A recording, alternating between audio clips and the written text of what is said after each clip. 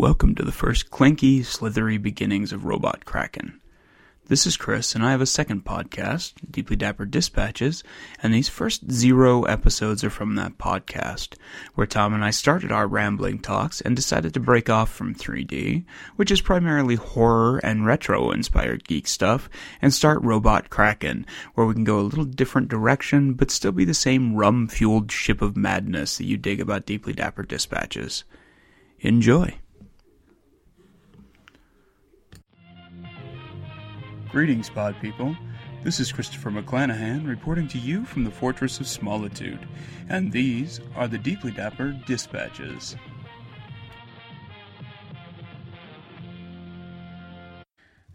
Welcome to part 2 of this week's edition of Deeply Dapper Dispatches featuring Tom Chiaramonte. Previously, we discussed Star Wars, we went into depth about the new comic book movie trailers, and we talked a little bit about Christmas. I think for this edition, we will continue talking about Christmas and pick up a couple of other cool geek things as well. As I said before, I am accompanied by my buddy Tom this week again. He's still the dulcet demon. Did I miss my entrance cue? He might be more dulcet this time because we are upgrading our audio slightly. I feel like I could do one of those like stage left, stage right things, like "Hey, everybody!" No. You could do that if you really feel like you want to. I won't keep you from doing fun audio effects. That's with a microphone set to mono. Right, exactly.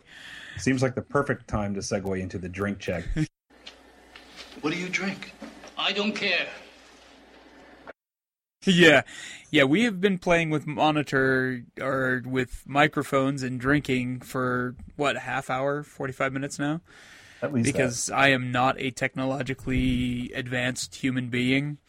I'm currently drinking an A&W cream soda with a liberal amount of Jim Beam honey whiskey inside it.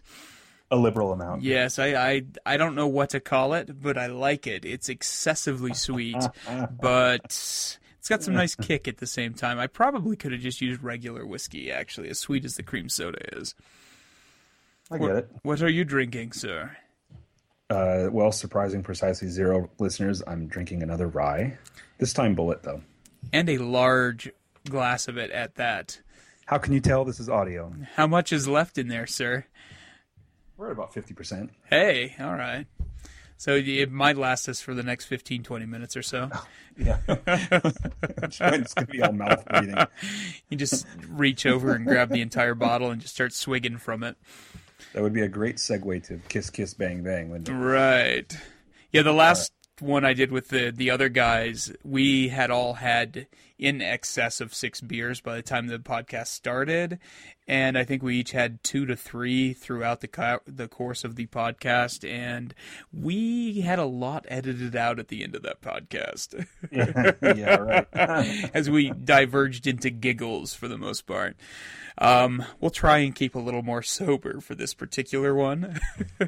We're going to keep it classy. We are keeping it classy. This is the classy end of the Deeply Dapper Dispatches family. I've always said that part 2 is classy. I mean, you know. Yeah, that's true. Does it end in a cliffhanger? It's in a classic way. In a classy way. Yes. All right, so Die Hard Part 2 is classy. That is true. Die Hard Part 2. Isn't that lampooned by everyone? Isn't that the one where they're stuck in a snowed-in airport? I believe so. I haven't seen it for a really long time. People complain about it, right? Because he's running around tunnels. Die Hard it's all in horizontal. space. There's nothing fun about it.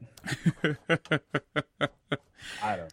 So we covered a lot of the usual stuff in the last podcast. We covered some nerd news. We talked about trailers for hours.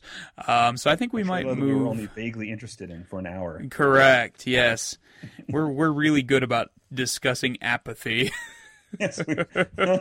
Well, we can mine gold. We can mine a diamond from the smallest piece of coal. Yes, we're good at squeezing that bitch. Yeah. At least we think we are. Yes. 14 listeners agree. Yes, and the other 27 stopped listening last podcast. That's okay. It's sort of now an exclusive club. You don't like Batman? Fuck you. It's all those. It's all those preview watchers, isn't it? Yes. So let's go ahead and move into something else. So a trailer that we are excited about. I'd love to. Which one are you thinking about? Well, I only know of one that I'm excited about right now, and that is Shane Black's new movie, The Nice Guys. They just released a trailer for it in the last few days, and prior to that, there was one picture that had come out. I know Shane Black as the writer of Predator. Did he write Predator? I believe so. Yeah, and he also wrote Monster Squad. And Wait, I have a question. Yes. Wait, did he write Predator? I knew him He as acted in Predator. My bad. Right. He was writing the new actor. Predator. Yes, he's writing the new Predator. But he has been writing. Yeah, he created Lethal Weapon. That's right.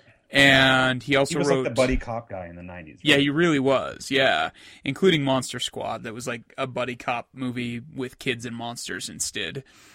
I didn't see that. It's bizarre. Who's in Monster Squad? Monster Squad is essentially a lot of kids. Dracula, Frankenstein. It's a very strange movie. At one point, one of the kids' dad's cop partner friend gets blown up by a stick of dynamite by Dracula. So, it's one of those movies. Was he played by Ernest Borgnine or something interesting like that? Or No, sadly. I don't know if there's anybody that I would recognize in that movie. It's old school. I think it was out in mid-'80s. My internet apparently is not working right now. Well, you're using all of your resources on that sweet microphone. Right.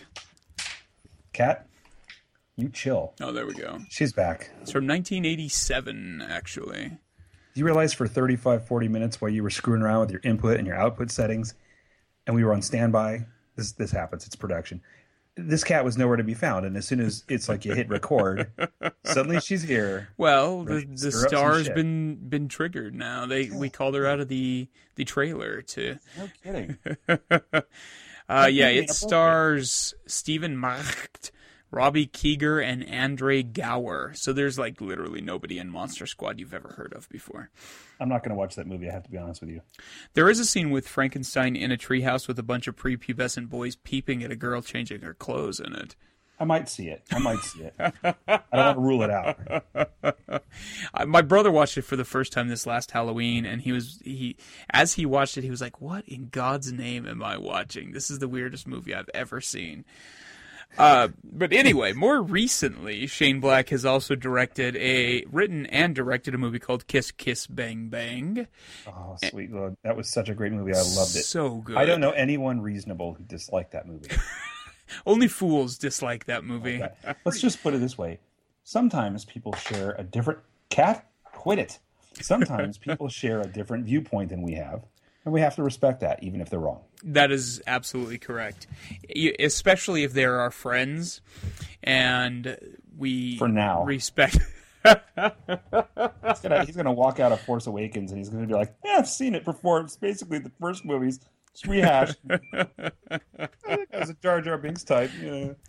We have a buddy who is very love-hate about things, and we love-hate him, but, I love him. The thing is, we've always said that.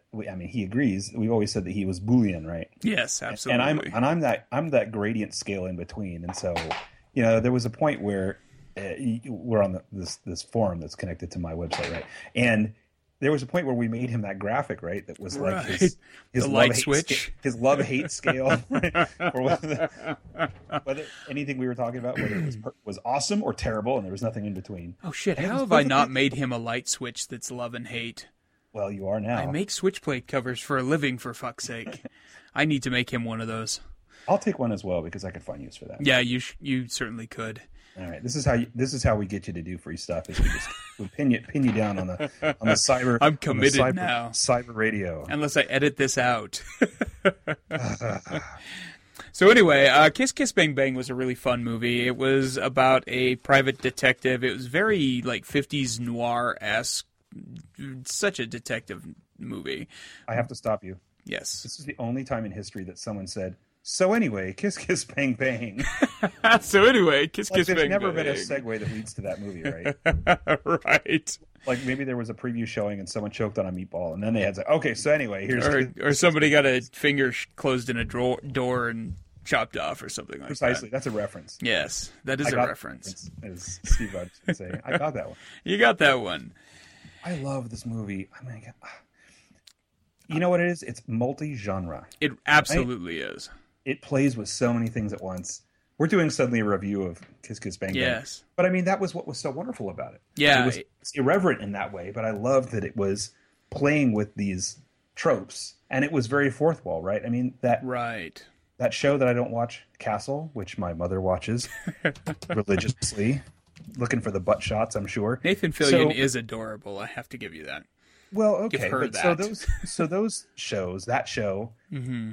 they play with that, right? So he's a writer and he's writing, but he's also using his writer instincts to solve crimes that he would be writing about or something, right? So Kiss Kiss Bang Bang had that sort of narrative to it, right? It did, absolutely. Which I really enjoyed. That it's cheesy about the setup of the pulp novels, then all of a sudden it is a pulp novel. Right. Well, and they And he find knows- such a clever way to bring a completely unlikely character into it. He's a robber who somehow he's running from the cops and ends up in an audition, and he just saw his buddy killed, so he's super emotional, so he gets the part of a detective, and they send him out to LA to train with an actual detective. I mean, it's super contrived, but it's contrived in such a delightful way. Also, can I tell you that there's only 2 times that I've really enjoyed Val Kilmer, and I'll tell you, I admit freely that most people of my age, you know, they're very nostalgic about The Best Defense. Was that the one? No, not The Best Defense. True Best Genius, Defense. Real Genius. Oh, I love Real Genius. Something Genius. Yes. Willow, maybe. I Right? love Willow as Willow. well. Yeah, okay, I get it, but not for me so much. I mean, they probably were when I was 10, but not now. Right. But the 2 to me, obviously Heat, because that's the best movie that's ever been filmed, ever. I And ever will be genuinely filmed. forget he's in that movie. Oh, it's because it's the brilliance of his acting is that he can pull himself back into the background, right? Right. We barely know he's there. Right. It's method acting to the extreme. Not enough steaks in the freezer. See? Just intense. It's just, yes. Not very intense, but I liked it. In fact, when I was recently re-recording that movie on a Blu-ray, I had the same little segment that I was testing the video quality, and it was him, no dialogue. He's buying demolition equipment in Phoenix or whatever. Oh, it that's is, awesome. Bringing it over state lines, and he's just like looks at the guy, looks down, looks at the guy, and I'm trying to decide in his mind where is he going with this. I'm not being noticed. I'm just a contractor. Right. Or if you say anything, I'm going to shoot you under the table with a shotgun. I don't know where he was, but it worked. So that's the one. Val Kilmer in Heat, can't beat that. And then Nice. also this movie. And I thought this was going to do for him what Pulp Fiction did for John Travolta. I'm would give him shocked a it chance- didn't. Yeah. He was so great in it. He's super charming and snarky, and he plays Super gay? with yeah. Or it was cool, right? Yeah, and he played so well with Downey Jr. They were a great pair, I thought. I thought they had great chemistry. And you know what's surprising is I thought he was going to get his Silverfish. Or no, that's not a good example. It was a terrible movie. But I thought he was going to continue to get interesting roles. Right. Actually, now that I think about it, maybe John Travolta didn't have much. He had promise, but maybe it didn't.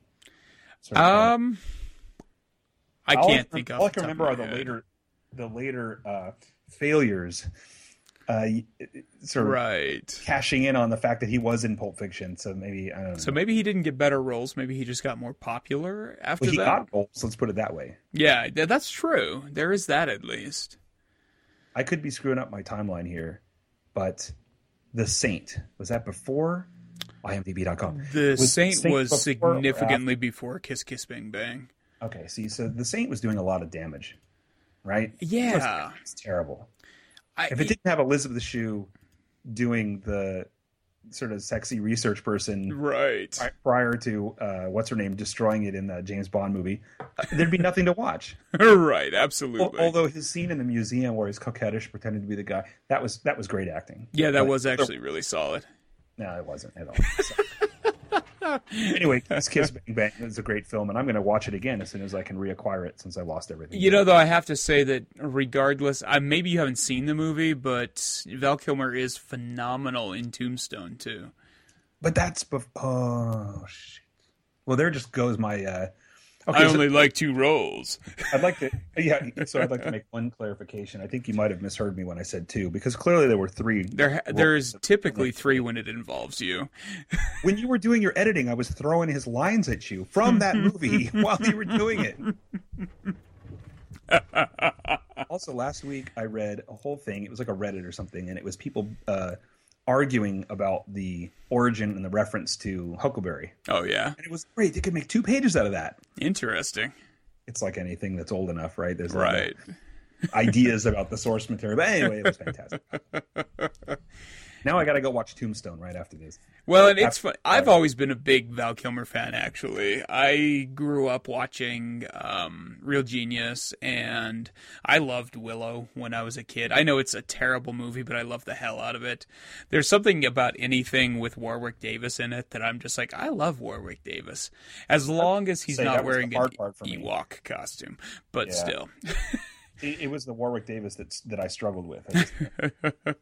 And also, I was going. It's funny that you should mention that, and we'll talk about this maybe a little bit later. But I can't get the Warwick Davis out of my eyeballs when I see the Waddle, and I don't mean to be mean, but it's so distinct that it pulls you out. Yeah, right? You know it's him in there. That's really not a problem for me though, because I very rarely watch that. Okay. So Kiss Kiss Bang Bang, fantastic. Yes, Kiss Kiss Bang Bang's fantastic. And here we are focusing on the gentleman.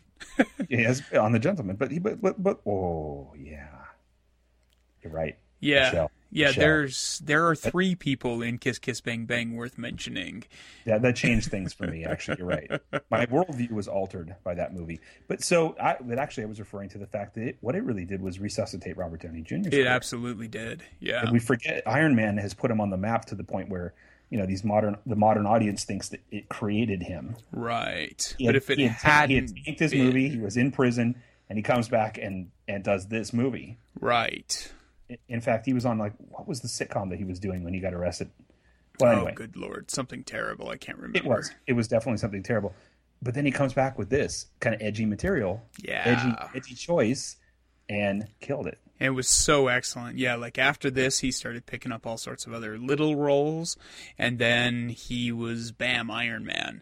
But if he hadn't have done Kiss Kiss Bang Bang, and if he hadn't have been so goddamn charming in it, right, I don't think he would have ever become Iron Man. Favreau wouldn't have had that feeling about him because he didn't, Right. He wouldn't have had that frame of reference for the character's sort of the bigger-than-life personality. Hey, I have a question for you. Okay. Had you seen Michelle, what is it? Monaghan or... Monaghan. Have you seen her before that? I feel like I'd seen her in something prior to it, but I don't think so. I think she was only in like 3 other things, and one of them was a lawyer TV show before that, like Law and Order or something like that. That role for her is one of those ones where, I mean, I think this is definitely speaking as a hetero male. Yes, absolutely. Or a lesbian female, or an optional something. But distinctly, that role was one of those ones where she's playing a character with all of her personal charm, but she's playing a character in such a way that she's coming across as virtual girlfriend vibes, right? Like when you're watching it, you're imagining she's playing a character, but you feel like she's quirky, she's got vulnerabilities, she's acting like a real human. She was scripted like a human and not like a movie character. You get that weird false sense that you know her more than that you're knowing some person rather than just an actor playing a role. Yeah, she had one of those things where you felt like you could hang out with her while you watched the show, kind of thing, or that you knew someone exactly like her. Yeah, or wished you did. Yeah, well, you could easily lose track of the fact that you are watching someone. Oh, you know what it is? Here it is. You feel like, you watch her for whatever. So she has portions of a 90-minute movie. You feel like you have known her or that character or her as that character for like years. Yeah. Right? There's more, like she brought a bunch of like implied character to the character, right? Yes. And I think about other, actresses that I was really taken by in my life, and there are always those kinds of roles that set them up that way, right? Absolutely. Like at some point when I was younger, there was a Winona Ryder movie. I don't remember which one, Right. where I thought that I recognized that like a person in that, not a role, which was not true, but that's what I saw. Yeah, no, I totally understand what you mean. Yeah. Yeah. Emma Stone is also a really great example of that. She is selling herself. I mean, Sean Connery and all these other actors who can act, but are really banking on their personality and their natural charisma. They do the same thing. A lot of actors do. Yeah. But she sells roles based on her sort of the essence of who she is or how she portrays herself. Yeah. People. I think when you're following Emma Stone or you like her movies, it's a lot more about the actress than it is the acting, right? I think so. She's just so like human and charming, and she's not a movie star. She's somebody you want to see in the movies, kind of thing. I feel like that's a cut, and it's not meant to be. Yeah, it's not meant to be because she's absolutely a star. But accepting the unfortunate controversy over the Aloha role in Birdman, she was great. She was fantastic in that. I still haven't seen that. I need to. It's surreal. I saw once again. That's another one of those ones where I saw it on the plane. 14 hours into a very long international flight to Asia, and so I was 33 rums in or something, but I thought it was amazing. Nice. Yeah, I love everybody in that movie. I need to check it out. But yeah, it's crazy to me too because after Kiss Kiss Bang Bang, Michelle Monaghan had so many roles where she was so radically different in every single one of the roles. That's true. She was so different in like True Detective. I barely recognized her in that. You're right. And always sometimes not for the better. No. She was in stuff where she was relegated to the girlfriend role and it wasn't very interesting. Right. I liked her in the oh boy, what's that movie? The one where they're going back over and over again and experiencing the same bomb on a train. Oh God, with Gyllenhaal. Gyllenhaal or Gyllenhaal, whatever. What the hell was that called? Well, that movie. I have the Imundaba right in front of me here, and I'm like, what was that movie? I don't remember. Source Code. It was Source Code. There we go. Yeah.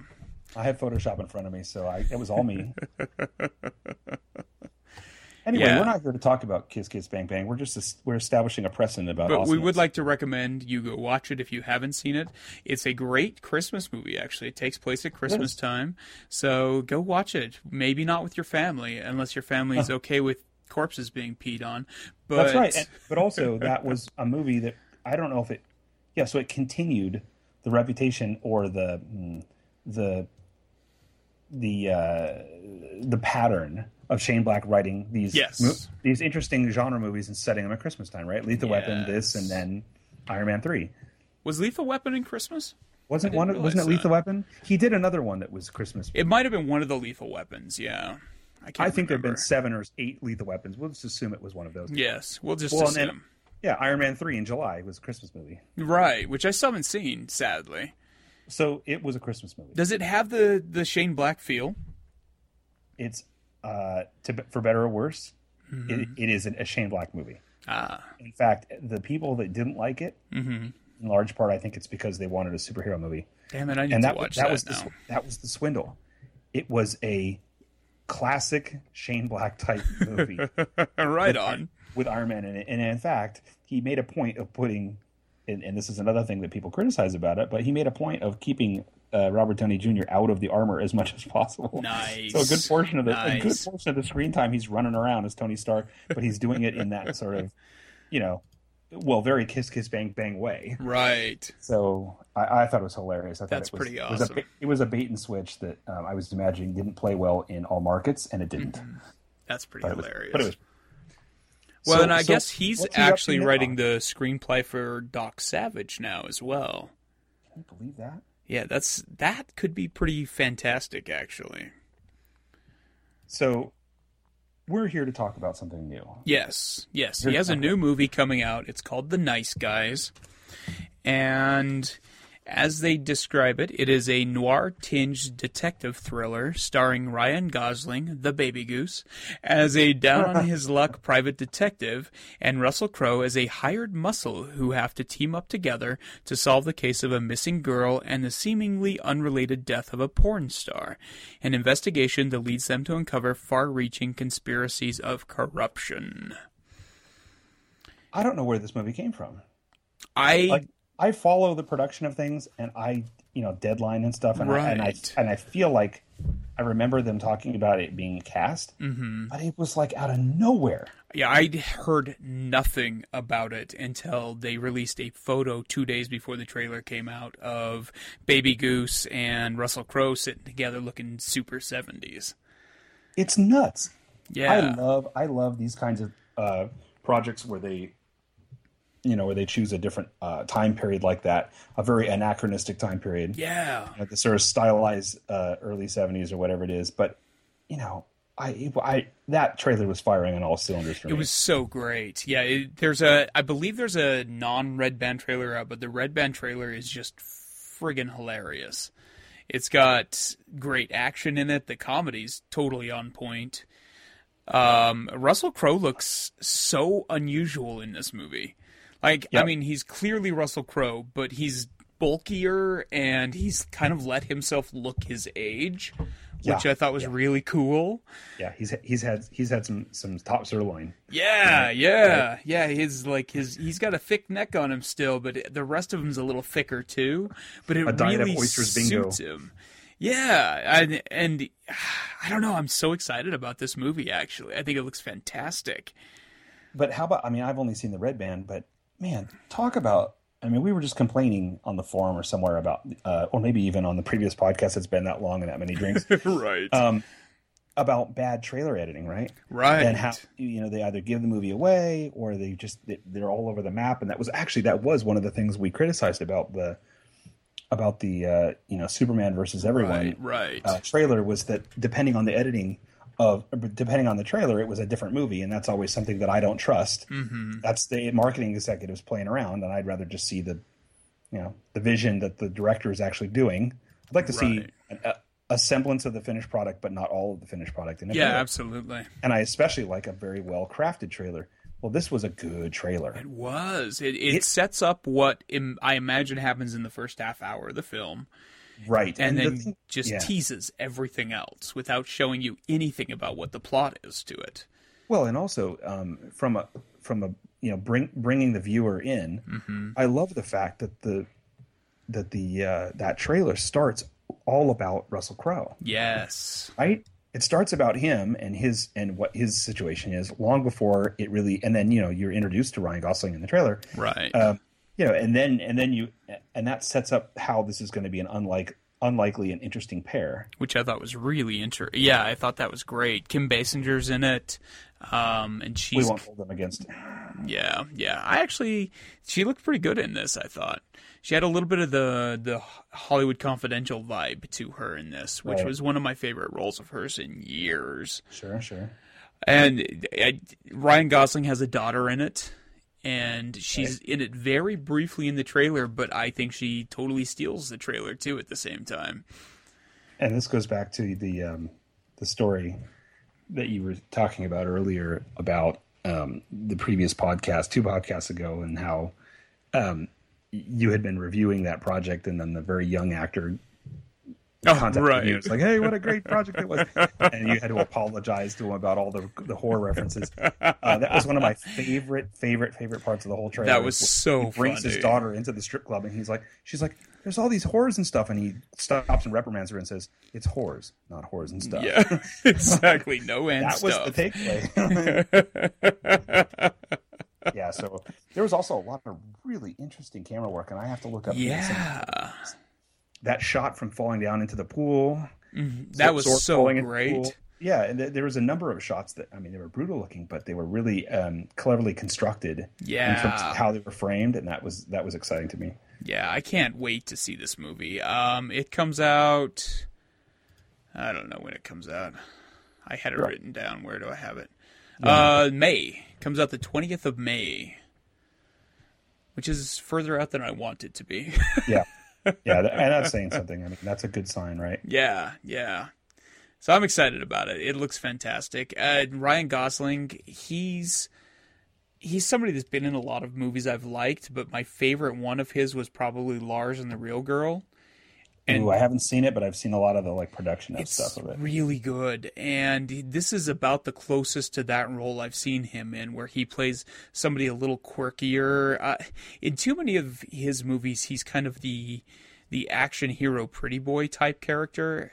But he's not pretty, which is strange. He's a not. very unusual looking guy. Yeah. And for the longest time, I couldn't understand why, everyone was swooning over him. Like, I think I was only really aware of him as a thing when that meme was coming around about the librarians. Oh, like right. Remember that librarian meme where he's always making these references to librarian specific stuff? Right.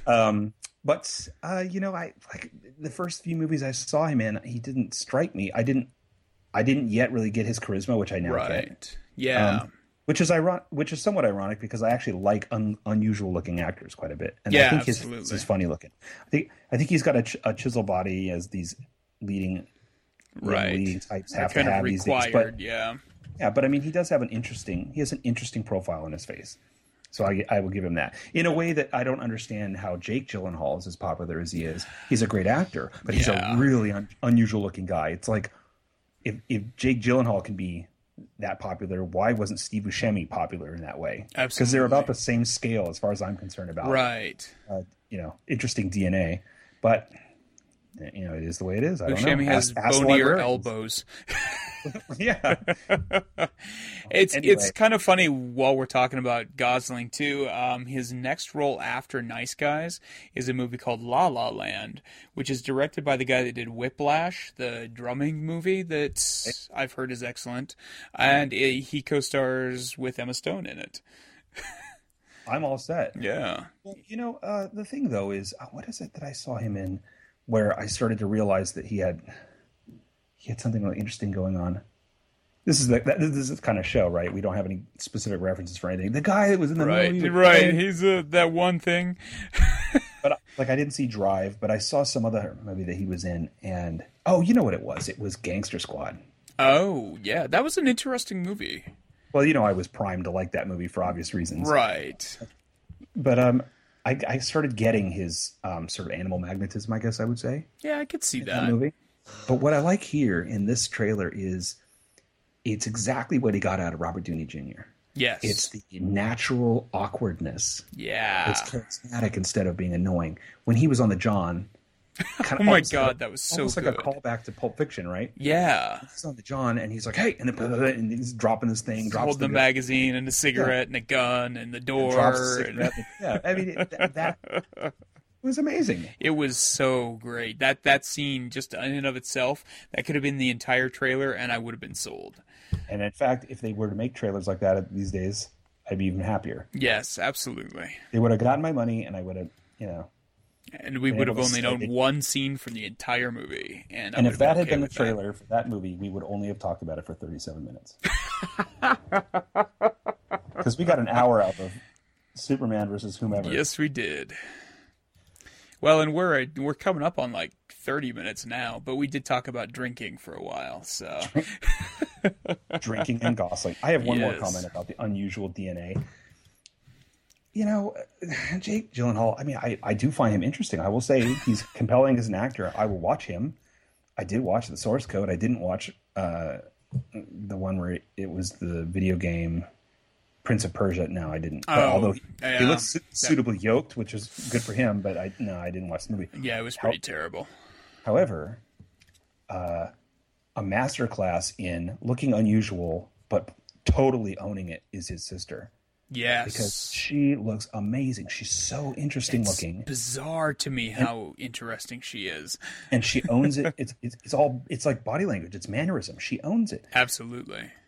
Before I saw it, I was stupefied that she would be in a movie like Secretary and that people would be giving it the reviews that they were giving it. Right. I was thinking, well, I don't know. And when I finally got around to seeing it, I was like, well. Yeah, she has one of those qualities where just in photos, you don't understand her magnetism and her charisma. It's once you see her actually acting and in motion that you're like, oh, all right. My friend on the East Coast sent me a message the other day that he was in the coffee shop and she came in and ordered something in front of him or whatever, and he was like, "Wow, she's really unusual looking and interesting and whatever and compelling." And I was like, "And too cool for you?" He's like, "And very too cool for me." It was funny. When we were at Salt Lake City Comic-Con year before last, we were. It was after the first day, and we were all sitting out at this little outdoor cafe eating, and Gigi Edgley from Farscape came by, and I recognized her right away because I'm a huge fan of Farscape, and I'd seen her earlier in the day at the Comic-Con. Because you like puppets. Yes, because I'm a big fan of people with their hands up things. And my wife looked up, and she didn't recognize her at all, but she was wearing this coral dress, and she was out with some friends just kind of dancing around, going to a bar. And my wife was like, "Who is that? Is that somebody?" Because she looks like she should be somebody. And I was like, that's Gigi Edgley from Farscape. And she's like, "I've seen a lot of celebrities like out in the wild, and there's not very many of them that you see them and you're immediately like, oh my God, that's a celebrity kind of thing, even if you don't know who they are." And I feel like Gyllenhaal has that same quality about her. She has that kind of that. If you see her in real life or on video, they've got this charisma that's so much more powerful than photos convey. That's really interesting that you say that. And your wife's quote is very existential, isn't it? Yeah, it really is. Everybody is somebody. Yeah, she is somebody. Everyone I totally get it. And that's how I felt about, forgive me, is it Manu Bennett? Oh, yeah. So for people listening, we were at the Wizard World Sacramento, and he had been doing signatures or whatever it is to do. And hugging people. So he came over to the booth, and someone had told him to come over or something. And so he came over because he wanted to buy your little doll. Yeah.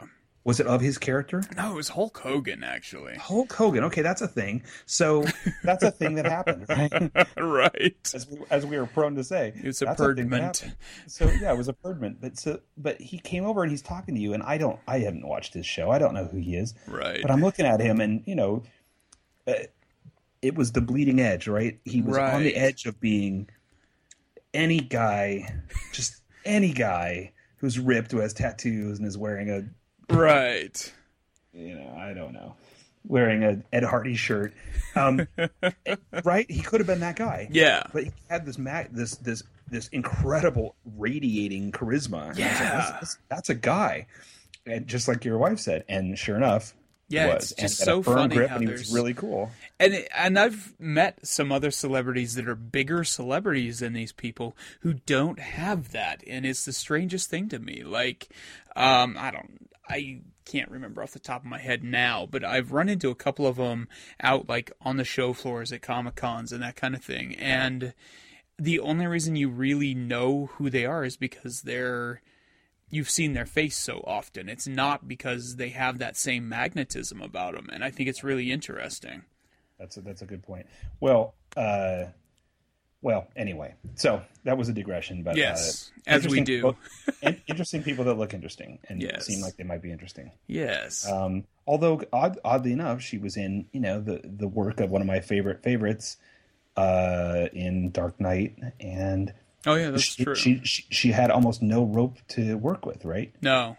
She's taking on the role of someone else, and she certainly was convincing, tied to a chair. But it's not like she really had a chance to do anything to make it hers, right? Right. Which was a little bit of a letdown to me, because when I found out that she was cast as Rachel in that version of the story, I was like, oh, this is going to be really interesting.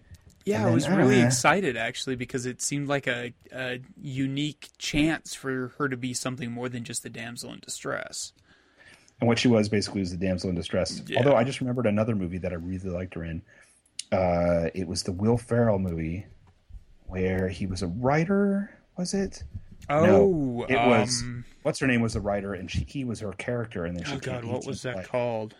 Yeah, we have that. That's Stranger Than Fiction. Yes. That's the only Will Ferrell movie my wife will watch. She can't stand him, but she loves that movie. Even Elf? Yeah, I don't think she's seen Elf, and a part of it's just that she hates most of his other stuff. I can't convince her how good Elf is. I was going to say you're not doing. I mean, you're a weird holiday movie theme. You haven't gotten your wife. I really am, and that one even has claymation in it. So it does, and that's and completely slavishly devoted claymation to the source. Yes, I've watched that movie in June and loved it. Yeah, it's so good. Well, and Zoe's so great in it too. Yes, she really is. Except she's blonde, but otherwise, yeah. Yeah. It would be better if she were not, but yeah. So that's a movie. Yes. That's something we're excited about. And we're going to see it. Yes. Not together, but we'll discuss it afterwards. We might. We just don't know. Which is true. May. Maybe not. Yeah, I don't know if we have anything going on then. We could do the star-crossed lovers at a distance thing. We could go to the theater at the same time. Do we Skype it? Yeah, no, that's against the law. But what we could do is we could text like, "All right, I'm ready." Don't eat too much popcorn. XO.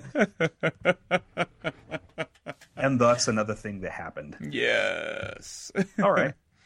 Shall we do some picks of the pod? Yeah, let's do some picks. Pick of the pod. This is always one of my favorite segments of the show because I never know quite what they're going to be bringing out here. I would really like if you were to start. I'd like to know what your pick of the pod is. I told you I didn't have a pick of the pod ready, you bastard. I kind of set you up a little bit there. So my pick of the pod this week is the BB-8 toy. No. You son of a bitch. Son of a bitch. That's what you get for telling me your pick ahead of time, you fucker. You're a daisy if you do. I'm your huckleberry. That's what they call a callback. Right. It references something earlier that's relevant now. If anyone's still listening. Let me tell you about BB-8. So when that first trailer hit, and the trailer for the movie or the trailer for the toy? You just stop. When the first trailer, and let's be current, when it dropped. When the trailer dropped. All I could think about was that was a really good world. In a world where the ball rolls with the head. So when that trailer happened, I was looking at this thing, and we have all this stuff to dork about. Right. And all I could think about was that ball rolling around. And I actually wasn't aware of the Sphero stuff. Like I just hadn't. I think I had seen maybe a Gizmodo article on it, but I just not really. I wasn't clued in. All you could think about was the ball. It's the ball. There's a lot of balls in that movie. And of course, I'm referring to energy balls and right, because celestial orbits. So anyway, when he's zipping around at speed, like he's going like 30 and looking around, so great, right? And so then it was maybe very shortly after that, very soon after that had happened, they brought him out. Remember that there was video of this, right, at Comic-Con or something like that, right? And he just rolls out, blah, blah, blah, and everyone's freaking out. It's just crazy. The technology is not that sophisticated. It's interesting. We've seen in like cat toys, we've seen that concept of the magnetized inner device with tracks that's moving around inside the sphere and all that. But the package that they ultimately bought to use in the film is so effective. It really is. It looks amazing. And what I think is so brilliant about that is, half the battle on Star Wars was making the droids interesting, right? Yeah. Interesting characters, especially R2-D2, who doesn't have any dialogue, but he does. With the sentence, but he doesn't, but he does.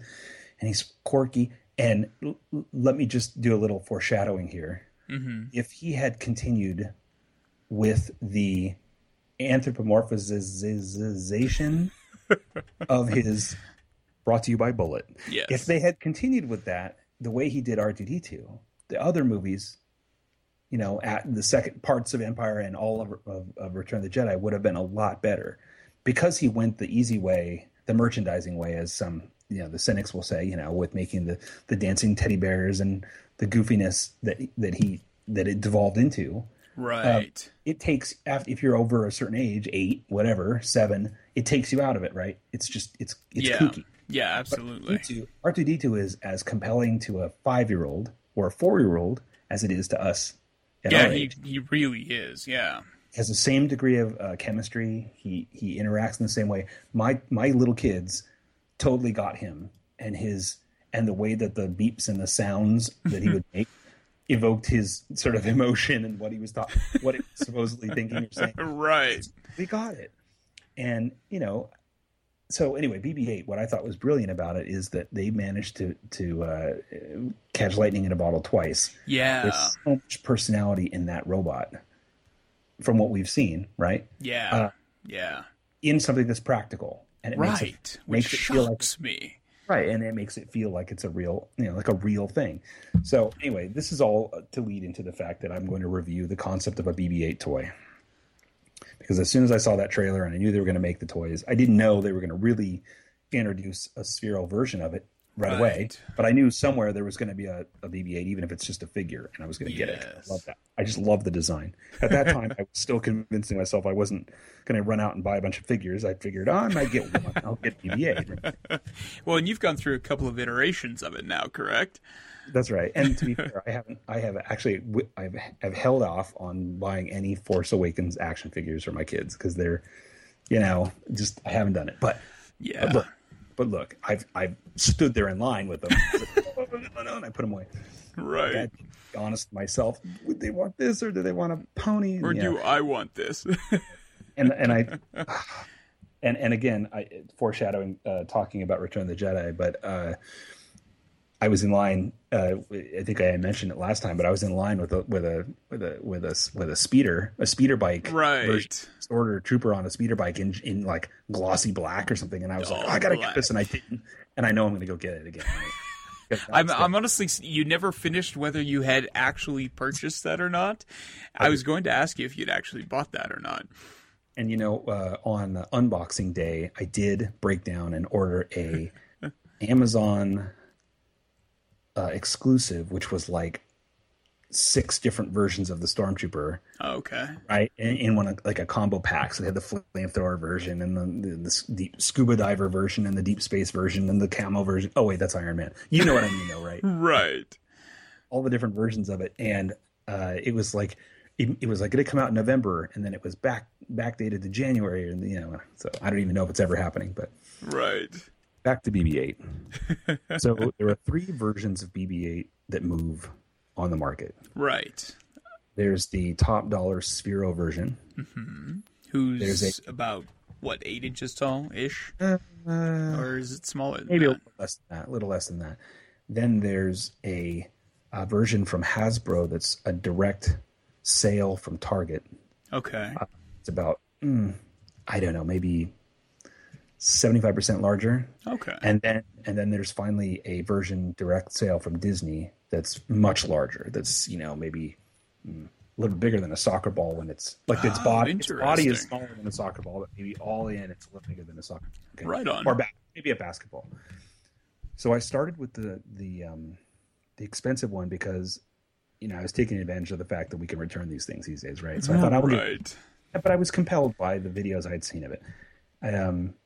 Everything I'd read about it said this was the real deal because it is. It is the Sphero product that they based the right character on, right? So I'm like, well, okay, this has got it. They've just dressed it up as BB-8. Okay, I got to do it. So I bought it. Nervous about the price, but I bought it because if anyone who somehow has not looked this up, it's a $150 product. So here's this $150 paperweight that comes, and it's got a base that it sits in, which is USB powered. You plug it in. And it's a really interesting thing. It doesn't have, it's designed to be an RC car, right? You're supposed to be able to operate it, but at the same time, it has its own patrol mode and whatever. Okay. But it doesn't come with a controller. It's an iPhone-controlled device, kind of like some of the drones are, right? Which is a fancy saying aerial RC vehicles. Okay, so it doesn't come with its own controller. You have to control it using the phone. Yeah, an iOS or an Android device. So, okay, I put it in. Brought to you by Bullet. So I put it in the base, and I plug it in, and it immediately starts pulsing, right? Okay. And I've downloaded the app off the App Store, okay? So it starts pulsing and immediately starts talking to, like it's talking to my phone or something like that, and it wants to do an update to it, wants to over-the-air update. So I let it do that. Interesting. And some people reported that update can fail and it takes a long time, but mine was pretty quick. So when it's done, it makes some sound, whatever, and it's good to go. So I took it off and I put it on the ground, and then in the app you have some basic modes. You have the RC mode, you have the patrol mode, and then you also have a mode where you can message with it, which I don't fully understand. That's odd. And a few other things. You can send messages. And this leads to one of my criticisms for the product. But anyway, it's so in practice, I think as an adult collector, I would have loved to have kept it because it was a beautiful piece of industrial design. It is gorgeous, yeah. It was well articulated. It looked great. It was very dynamic in what it in how it worked. Mm-hmm. And even when it's in its base, it's sitting there pulsing. It'll even talk to you in its base. You know, That's like cool. It could have been on your desk just talking to you, and it would have been amazing, right? But in a house with kids, this was not. I was not the target market. Right. I put it down, and so first of all, and as I had read in the reviews, the remote control functionality is labyrinthian and has a steep learning curve. Okay. It's like a lot of these. Frankly, it's like some video games that I've tried where I had a lot of trouble getting acclimated to it. Right. You have to focus on the head or where the head is looking in order for your controls to work. And so if the head is looking, that's like interesting. like in video games, if you're playing in a first person mode, right? Right. You're all seeing front.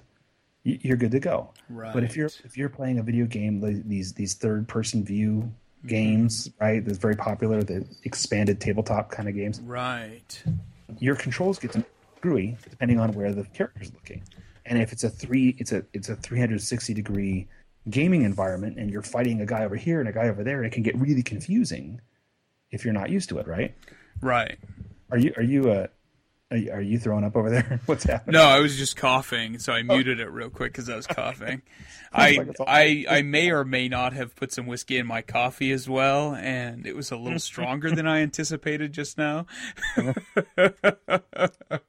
Not as strong as my 30%. Brought to you by. No, I would not imagine. So anyway, it's very disorienting to use the RC controls, and I was a little bit troubled by that. But to be quite honest with you, I like RC. I like it in the sense that I like to chase a cat or a human with it. Right. But beyond that, I'm not the guy. With all my RC helicopters that I bought, I was never the guy that wanted to sit there and master the landing and all that. I just, Right. I want to chase the cat around with it. That's what. And I'm talking to you little. Well, and there's no real option for the kids to really dive in and enjoy that either. And they have a few RC devices that are very basic, right? And they still, forward backwards okay, but they can't really get the turns to figure it out. Okay, so they're right. They're a little young for that. Okay, so that's a problem. But then they have a patrol mode, and that's what I was most interested in, right? Just let it go, and it's going to do a thing. And it was sold as that it's going to work its way around the environment. Right. And it hits a thing, it's going to back up and turn and go here. And what I came to find, this is the next hit on it, what I came to find was it doesn't have what we are used to with Roombas, which are admittedly much more expensive. Roombas map their environment. You put the pillars around to establish the boundaries, and the Roomba will eventually understand its environment and work around objects and stop wasting so much time banging against the couch, right? Right. The BB-8 Sphero product does not do that. It does supposedly start to map its environment. From what I've read, I never saw evidence of it. But even then, the reviews that I read that claim that said that it doesn't keep it. So when you the next time you turn it on, it's the same thing. So what I found was it was going off into the corner, it was going under the couch, it was doing whatever it was doing, and it just getting stuck. Right. Interestingly enough, because it was both the cleanest toy and the dirtiest toy because the head is magnetized to the bottom. So it collects get off me. Oh, you can get on me. Come on here. Come here. So. It's not trying to attack me after all. So I'm talking about you. You were involved. So, it's supposed to collect cat hair and various things, and it gets bound up under. That is a wonderful view. I can only imagine. Tom's cat is showing me its asshole. This cat is young and has very good hygiene. Yes. So, I can see.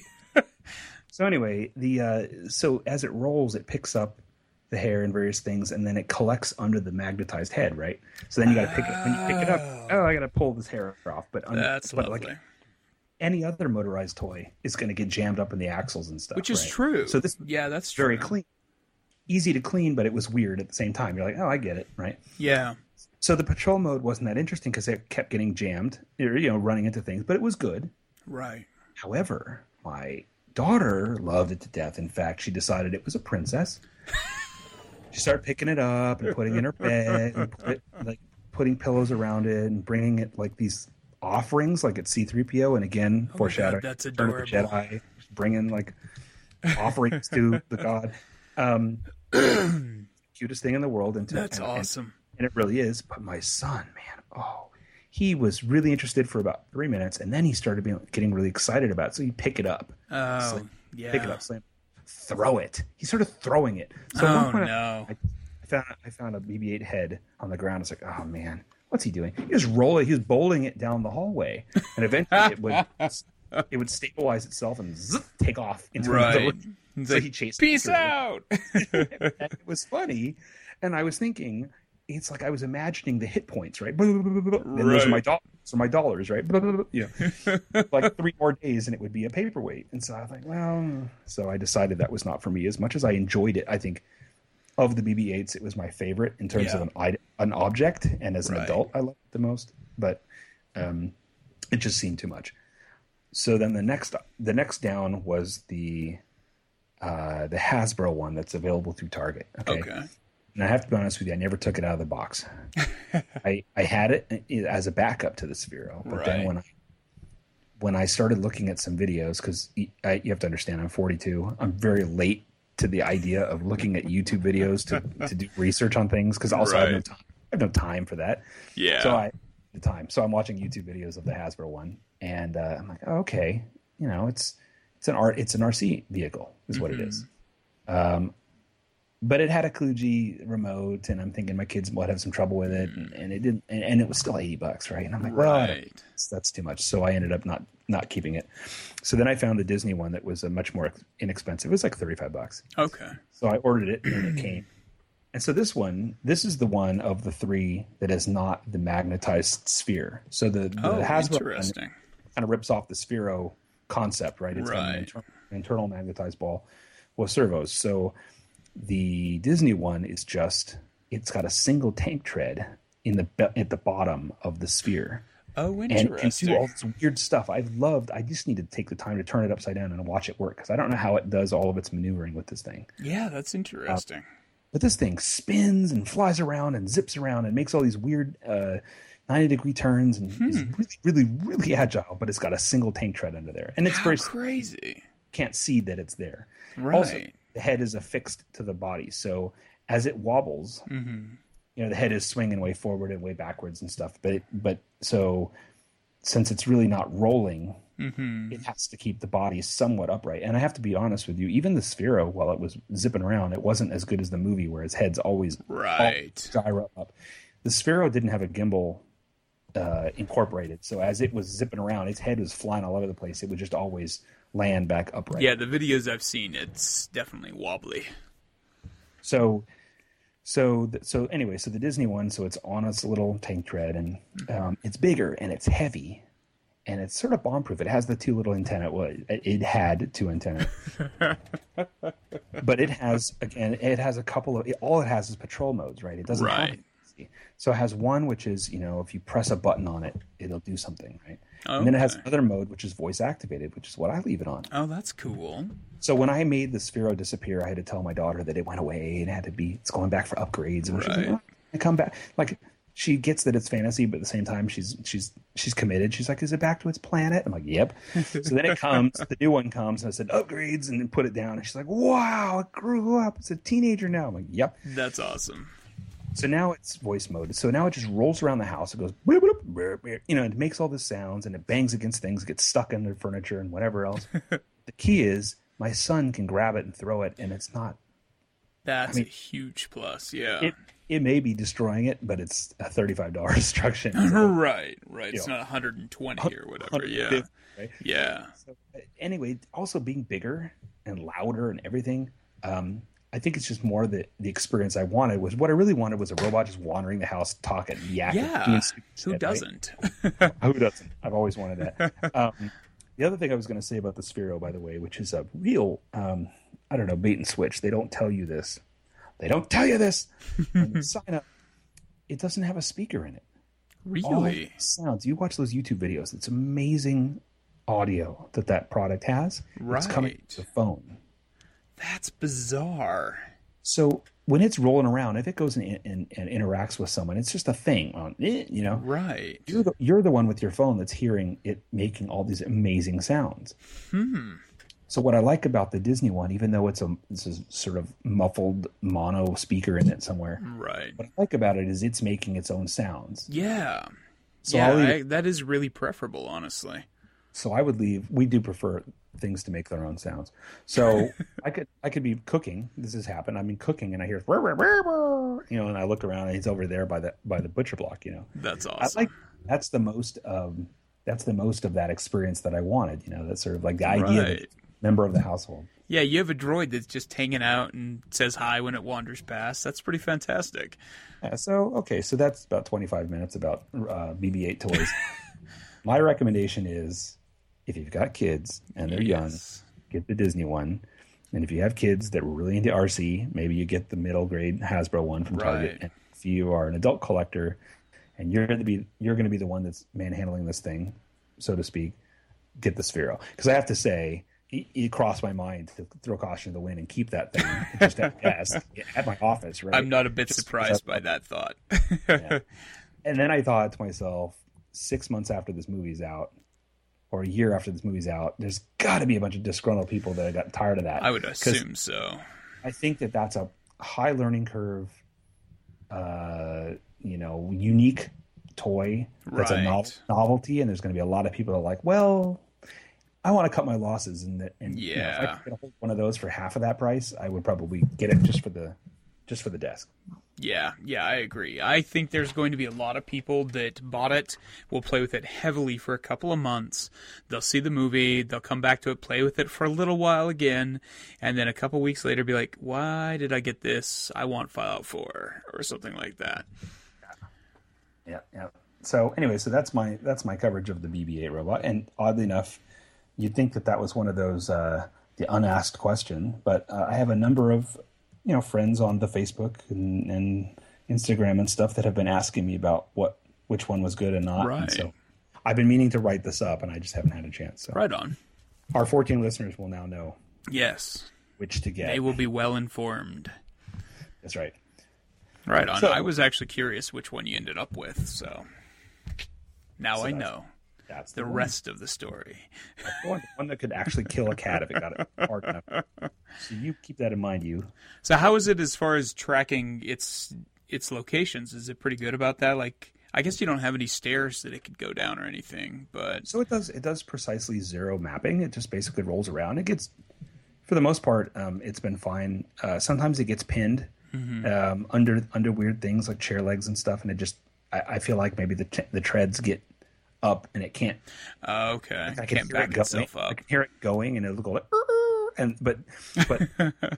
but that's it, right? So right I'll get it. But the thing is also its autonomous action is very very creative and fun. Like for example, sometimes it does this like long arc, and it'll stop and then it'll look around. And then sometimes it'll do this thing where it just starts spinning. Woo, woo, woo, woo, woo. It goes in circles and then stops and then turns its head and looks in a place and goes, oh, whatever. How that funny. That kind of stuff just cracks me up. So how is it powered? Is it something you plug in to recharge? No. So unlike the other product, this is a battery-powered device. It's going to suck your... I use rechargeables, but yeah, you're going to have to do that. Okay. Interesting. So what would you rate it? I would rate it.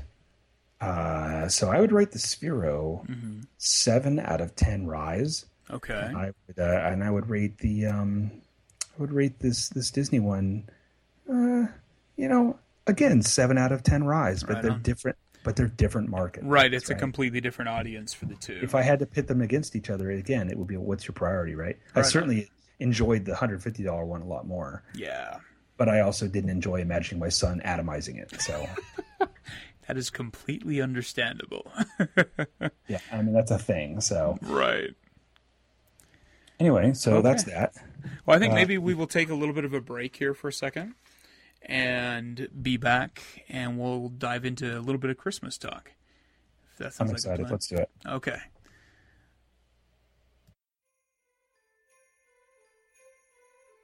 Are you looking for a great gift for the geek in your life? Does your own home need a little more nerd? Check out DeeplyDapper.com. Filled with wondrous wares from artwork to key hooks, decals, dolls, soaps, and more, DeeplyDapper.com is your source for geeky goodness. Everything we make is handmade, we ship worldwide, and items like our Legend of Zelda key hook, dice-embedded geeky soaps, and Lumos Nox Harry Potter switchplates have been featured on sites like Reddit, Wired, BuzzFeed, Shut Up and Take My Money, and more. Give the gift of geek, or class up your own home with DeeplyDapper.com. You can also find us on Etsy. Just search for Deeply Dapper.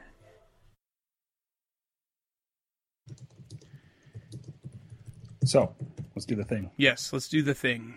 I'm responding to someone's proposition that Tangled is better than Frozen, and it is. I think the humor's much better. The storytelling is better. Mm-hmm. My thing is the character design and set design is better on Frozen. Absolutely, I agree completely. But it's really the marketing that was the problem. They just didn't market Tangled. Well, yeah, they didn't market Tangled at all, and they marketed Frozen as a completely different movie than it turned out to be. And as a sister movie, I think Frozen's an excellent flick, and I think that's why it appeals to certain people so much more. But speaking of Frozen, Christmas time takes place in winter. And that's true, it does. That is cold. Actually, that's not entirely accurate. I have a number of friends in New Zealand. And in the Southern Hemisphere, Christmas time is beach time. Do they still celebrate it on the same day? Oh, they do. Jesus was still born, but not born on the 25th? Well, I'm not going to confirm or deny any of that cult behavior, but I will say that they enjoy Christmassy imagery and stuff, and then they go to the beach. That said, I had a revelation recently, a couple of days ago. I was talking to my lovely wife, and I realized that in some ways in California, at least Southern California where I grew up, it was very similar. I had the imagery of the tree. There's imagery of the snow and all the whatever chestnuts and things and coal, but it was like 79 degrees. It was the shorts, right? See, I've always wondered about that, living in an area where you don't get the snow in the winter. I've never really done that. I lived in Valencia for just like from January to October, I believe, is when I moved back to Idaho. So I missed the winter where it wasn't winter thing. Right. And it's always been kind of like vaguely fascinating to me to talk to people who celebrate holidays in areas that it's different than I picture it in my head. Right. It was kind of interesting on one of the other podcasts I listened to. They talk about how they live in New Zealand, I believe, and they were talking about how hard it is to find Halloween stuff there because the people that live there view Halloween as a American holiday. And like they'd get people driving past and shouting at them for having Halloween displays in their yard. They're just like, take that gross stuff down, eh? Or whatever New Zealanders sound like. Not that. It's not like that. They might say, eat it, whatever. Take it down. Oh, whatever. Yeah, right. Take that down. That's terrible. We should stop. Yeah, it was absolutely terrible. But yeah, I've always been kind of, particularly winter, because so much of the iconography is based around such a specific look. Yeah. And a huge portion of the country, of the world, does not have that look that time of year. Right. So it is kind of interesting. Well, here's another thing that's interesting, and I think it's going to segue into many of your interests and ideas. I don't know about everybody in the U.S. because actually most of the U.S. scares the shit out of me. I don't want to talk to them. I don't get them. They are all arguments towards getting off of Facebook, like some of our friends have. But that said, for those that are more like-minded, perhaps, we are fascinated in the European Santas. Right? Yeah, we really are. We're diving right into this, right? We're drilling down into the issue of this holiday. Baby. I am, for all intents and purposes, an atheist, but I like a lot of the imagery of the holiday, like I do most. I think agree. That most holidays are fun for the pomp and circumstance of it. Right? Absolutely. But as much as I like I can handle some of the Santa stuff, especially if I go backwards. Like I find really old imagery of him, which is really creepy. He's not big, He's like, right. Looks much more like a street Santa, Right. Really shiny boots, really dark crushed velour coat. But what I think is great is European Santas, and of course, leading right up to your specialty, I would think Krampus. Krampus. I love that, and it's going to be one of our jams, by the way, before the end of the month. Oh, excellent! Right on. Plan ahead. That movie was excellent, by the way. I know that you recently saw it, right? Yes, we. That was actually the other podcast I was editing today was our review of it, and it was so good. But yeah, I am a huge Krampus fan. I've actually been working on a children's book with him in it since, about 4 years ago. And so now, of course, I've missed the rise, and I'll be putting it out in the decline, and people are like, oh, you're just capitalizing on the movie. I'll be like, fuck you guys. You're the Shane Black of podcast artists. You're going to produce your Krampus book in June. Right. Hey, guys, check it out. Look at my book. It's Christmassy. I love it. And also the idea that it's based on the negative reinforcement, I think is hilarious. Absolutely. Everybody here is so obsessed with they either love or hate the elf on a shelf business, right? Mm-hmm. But I think the Krampus thing is just amazing. I love the idea that at the end of the year, it's sort of like a celebratory version of Lutheran doctrine, right? Okay. Whereas, instead of it being, if you don't do this, and this, and this, and this, the devil's going to come and get you in the middle of the night, pull you right out from under your sheets like a Friday the 13th movie. In this case, it's a real celebratory thing. He's going to come. He's got bells on his boots, and he's going to come in here and eat some cookies and then flay your bones, Right. He's going to switch you down. Put kids in your bag. So, I cannot wait to draw that character. That will be a very fun one to draw. So, anyway, that's nice in the Christmas spirit. Yeah. Krampus. Well, and it's funny, my grandfather used to talk about Krampus off and on when I was younger. And it wasn't ever like Krampus so much as he would just mention him instead of Santa Claus occasionally. Sure, and it was the weirdest thing because growing up, I'd never really heard of Krampus. There wasn't like any of that going on here in Idaho or anything. And so it's kind of cool to see some of it kind of coming back. I have a question. Yes. So is it Krampus or is it Krampus? Because one sort of evokes cookies and the other one evokes discomfort. The movie we just saw pronounced it Krampus. Krampus. Who was it? Was it Adam Scott in that movie? Yes. And that's a guy surprisingly good. Well, surprisingly, I think he's brilliant. Well, I think he's brilliant, but I never saw him as kind of he becomes a little bit of the hero role in it, which isn't what I pictured him as. Well, okay, so here's a callback to a callback. Do you think he would have celebrity charisma if you saw him on the street? Because I think he would. I think so. I think that's a surprise game because I think his whole thing is about not being that guy. Yeah. It looks like he's like that. He's just like a regular guy. Right. But I think you cannot. First of all, his head's about 30% larger than regular people's heads. But I think you would see him and immediately be like, holy shit, that's him. That guy in the moccasins is it. I think so too. Yeah. He's one of those guys that is the reason I started liking Parks and Rec as much as I did because I don't really care for a good amount of the cast, but they have great chemistry together. But when him and Rob Lowe came onto the show, they just added such a cool dynamic edge to it that I thought was just so cool. They literally refreshed the cast. Who don't you? Wait a minute. So we're going to digress. It was holidays. Now I want to know all your wrong opinions about Parks and Rec. Who is it that you don't like on the cast? To start, I didn't know who Nick Offerman was at all. What? I'd never heard of him before. I didn't know who he was.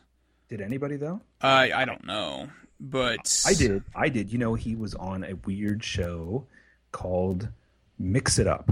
Oh, is it that rehab show you were telling me about? I was telling you about that, and I will tell you about it again. It was a home remodeling show where they would go to people's houses. It was produced by Courtney and David Cox, and it was a husband and wife production team that said this will be fun, and they got divorced. So anyway, they would go to people's houses where people would write in and say, you know, my husband likes tiki stuff, and I'm, you know, very religious.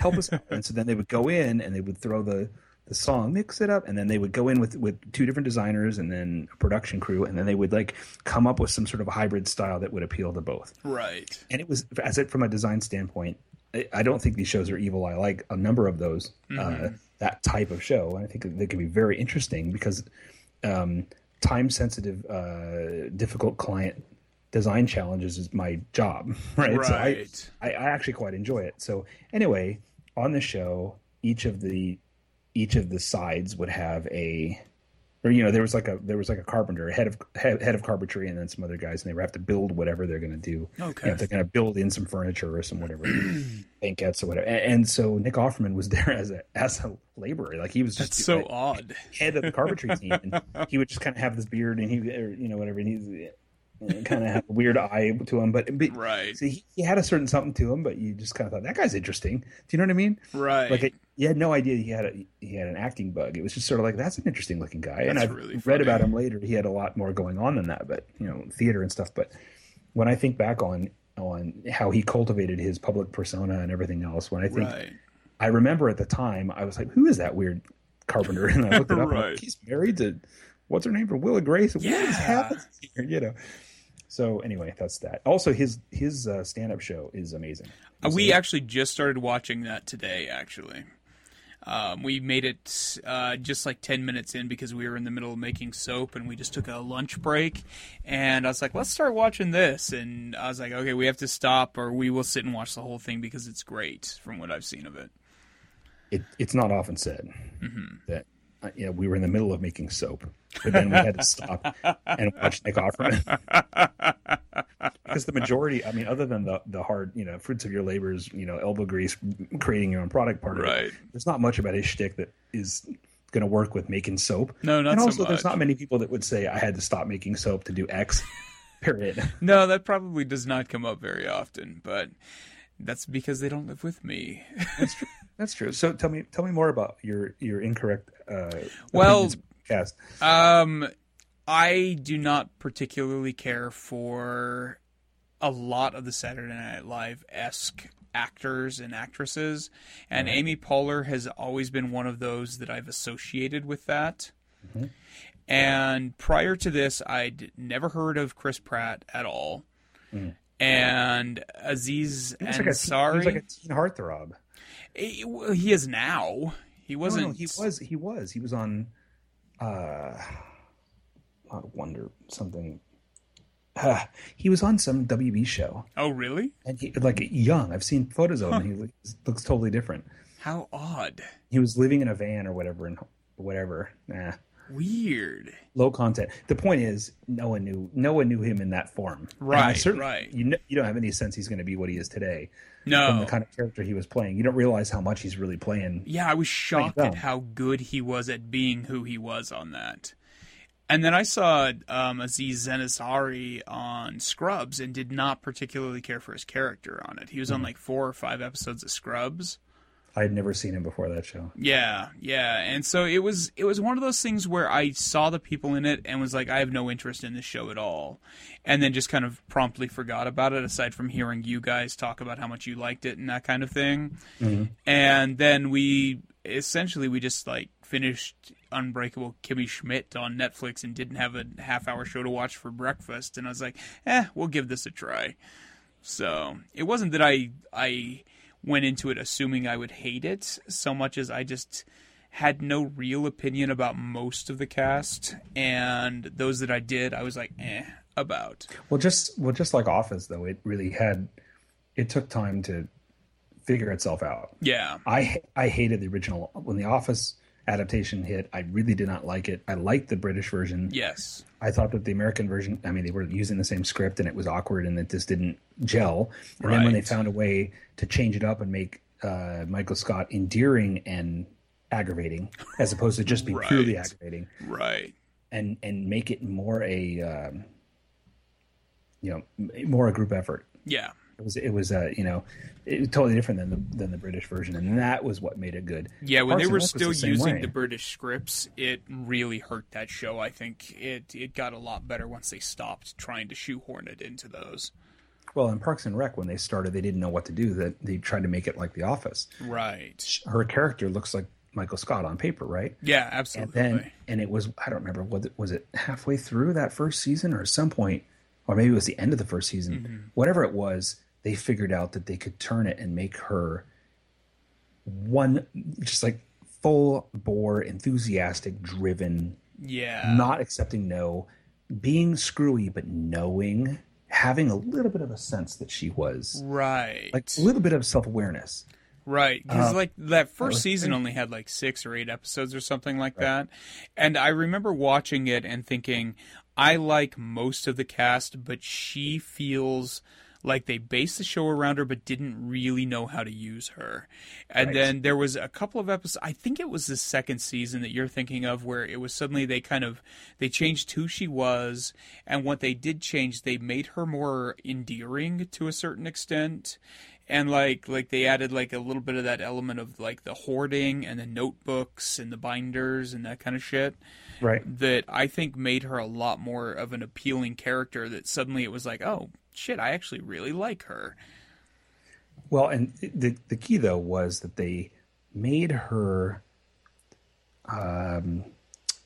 addictive in a way. They made her appealing, even though she was screwy. Yeah. They made her not only feel like she could be the sun to that solar system, right? Right. These people would have they were all so cynical. That became the story of the show, that her enthusiasm and her just, those motivations that she had, that she would slowly break down and thaw out those other people. They Right. would never change who they were. They would very begrudgingly adapt to her. But they would Right. embrace that and slowly get sucked into actually giving a shit. Yeah, And that's what I thought was a really great narrative. I thought that was great. Yeah. Yeah, it was interesting how they took this character that on paper should have been the most annoying character to watch, and they found a way to make her not only endearing and appealing, but you actually cared about her progression, which was not something you would typically see in a sitcom. Right. So, whoa. There's a burglar in my house. Oh, So that's never good. If this goes bad, it's documented. Okay, well, I actually can't see anything. You've adjusted your webcam. I'm just seeing a desktop. Oh, sorry about that. So the cat. if a cat burglar comes up behind you, I'll let you know now. Oddly enough, it was I moved the screen because the cat was coming around the other side and was going to step on the keys, and God knows what would happen. It would cue up heat, and then we would get completely sidetracked by the awesomeness of that movie. Right, because you have it on a hot key on your computer. You just I do. You hit 3 and it just immediately starts playing. Yeah, that's right. In fact, I've even scored the 3 off. That whole key is gone. Instead of 3 and pound, it's got this little heat logo on there, which it didn't even have a logo. It's just like No, this it didn't. It's just the words. extremely high res etching of him looking out against the window. I have the painting that scene was based on. Really? I have a print of that painting framed at my work. That's awesome. So next time you just show up at my work, you should see that. You'll love it, and you'll say that reminds me of Heat, which is the Be best there in movie that's ever 17 made." hours. Just get right at that. So the holidays, Yes, back to the So- holidays. Chris. I have a question for you. What is your question, Tom? This year, what is it that you're hoping for? What do you want to see under the tree? Oh, God. I would like to see a day off under the tree. Pistoris cyber limbs with the big Right. big bow thing. Right, yeah. The It would funny be neat thing if that was is a- that for the last few years, we've been so busy with the shop that Christmas has kind of gone to the wayside. Right. And we typically celebrate Christmas in January sometime. And this year is probably the only year we're actually going to be celebrating Christmas on Christmas. And everything I want for Christmas comes out in January. Oh, that's interesting. Yeah, because they're releasing the Lego Ghostbusters Firehouse in January. Right. And that is really what I want for Christmas, because it's obscenely expensive, so I can't expect anything else. What did they go for? Like $150? $350 for that set. You are taking the piss out on me. That's not a $300 Lego set. It is 4,600 pieces. Do they price? They don't just price those based on bricks, right? There's got to be some other factors to it. There is typically a per brick price. And then that price is adjusted based off of the number of specialty pieces, printed pieces, and figures in it. I just knew you'd know. I stood there looking at the kids going, oh, this one has this many, and this one has that many, and why is this one so expensive? And then it's also typically adjusted for licensing as well. I was going to say franchise. Yeah, the license sets average between 11 and 18 cents per piece. And obviously your per piece price gets better as you get the larger sets. And the non-licensed sets average between 8 and 15 cents per piece. I just knew you'd know. And the crazy thing about that, though, is the Firehouse, even at $350, is only 11 cents a piece. So it comes out to be cheaper than most of the other licensed sets you buy. Oh, that's interesting. Yeah. Also, it's Ghostbusters. But so... Yeah. Chris, in your travels, yes, have you been to Lego stores? I have been to 3 of them. Yeah. How do you feel about them? I love them. I don't spend very much time in them because they're usually full of children. Sure, but I know how you feel about children that aren't my children. I think they're cool. I live in a town that doesn't have a single toy store. There's no Toys R Us. There's no little indie toy store. There's no educational toy store. So going to a town where not only is there a toy store, but there's a toy store that's all Lego is pretty awesome. Yeah, sure. And I particularly really like the little displays of like the piece-built bugs or the people in the theater and that kind of thing, where they make something that you can't ever fucking make yourself, but they're really cool to see that type of creativity and stuff that theoretically you could do if you were creative. So here's some things, because I've put some of them on the forum and I'll reference it now. One, we have one in San Anselmo right here where we live. Oh, really? And yeah, it's fantastic. That's and cool. What I love about it is it's not just a Lego toy store.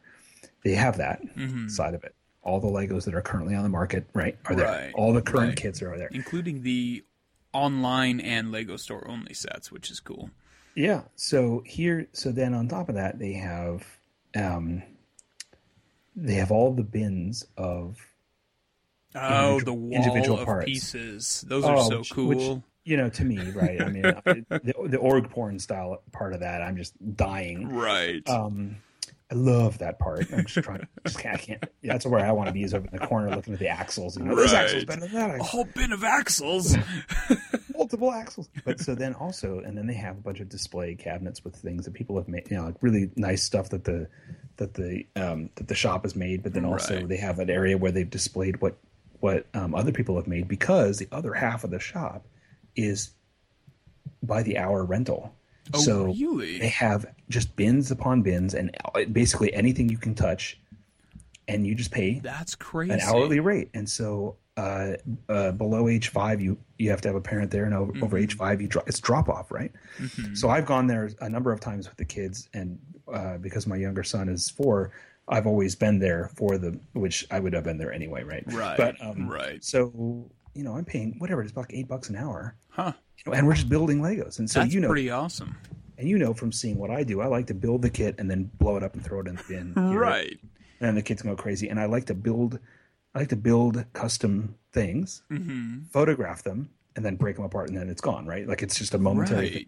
So for me, this is great. Every time I go, I just posted a few photos of the latest one. I like to build something with what I have, what I find, document it, and then I leave it there. That's awesome. And in one case, I found it. The next time I went, it was still somewhere fully. Really? Right on. Other times it wasn't, but so I love that about it. And then the other thing they do is they have a room. This one, anyway, has a room where they do birthday parties that are Lego themed. Everybody sits down and they build a thing together, right? Right. They follow the teacher, and they're all building the same thing, right? And my kids have had that party before. And then also they do, apparently, though I haven't seen it, they do more advanced classes because they have a projector set up. So interesting. They put the chairs over here, and then the tables, and then they would have the instructor up in front with the camera aiming down at what they're doing. So you follow, that's cool. right? And so they built all the really big sets, right? Right. That's this and that. The best thing they have in the entire place, they made a crystal skull Really? out of clear blocks. Oh, right? that's a crystal awesome. skull. And it's human scale. It's 1:1. Right on. That's really cool. I have a photo of that. Dude, that's awesome. That sounds like a far higher quality than most of the other Lego. Is it a fairly new Lego store? Because none of the ones I've been to have that additional aspect to it. They do the monthly mini build where you can go in and a kid can get like a little like each month they have a different set that you can pick up. But I haven't seen any with the classes or the freeloading brick section or anything like that. That's cool. No, it's fantastic. I love it. Right on. So that's what's on your Christmas list then. The Ghostbusters. Yeah, I mean, beyond that, it's sadly adult stuff. Like I need new pants, and I typically have a lot of kitchen stuff on my wish list because I do all the cooking in the house, and I'm very slowly improving my like Walgreens quality kitchen gear into better kitchen gear. Walgreens had kitchen gear. Yeah, it's pretty shitty. I know they had microwave casserole, whatever tins and things, and Right. like what is it? What's it called? Slop bake or whatever? What's that? Slop bake? What's that system? I saw it at Walgreens. I saw a book on it. Slow cooking? Crock pot? Slop bake or something. Some name like that where it's like you just throw a bunch of crap in a thing and throw it in the microwave and it comes out. Oh, like the as seen on TV shit. Yeah, I know what you're Yeah. talking about, but I can't remember what it's called. I don't think it's slop bake. Let me tell you what, if it's not, patent pending. Right, Yeah, right. it's Slop bake. Tom Slop Bake.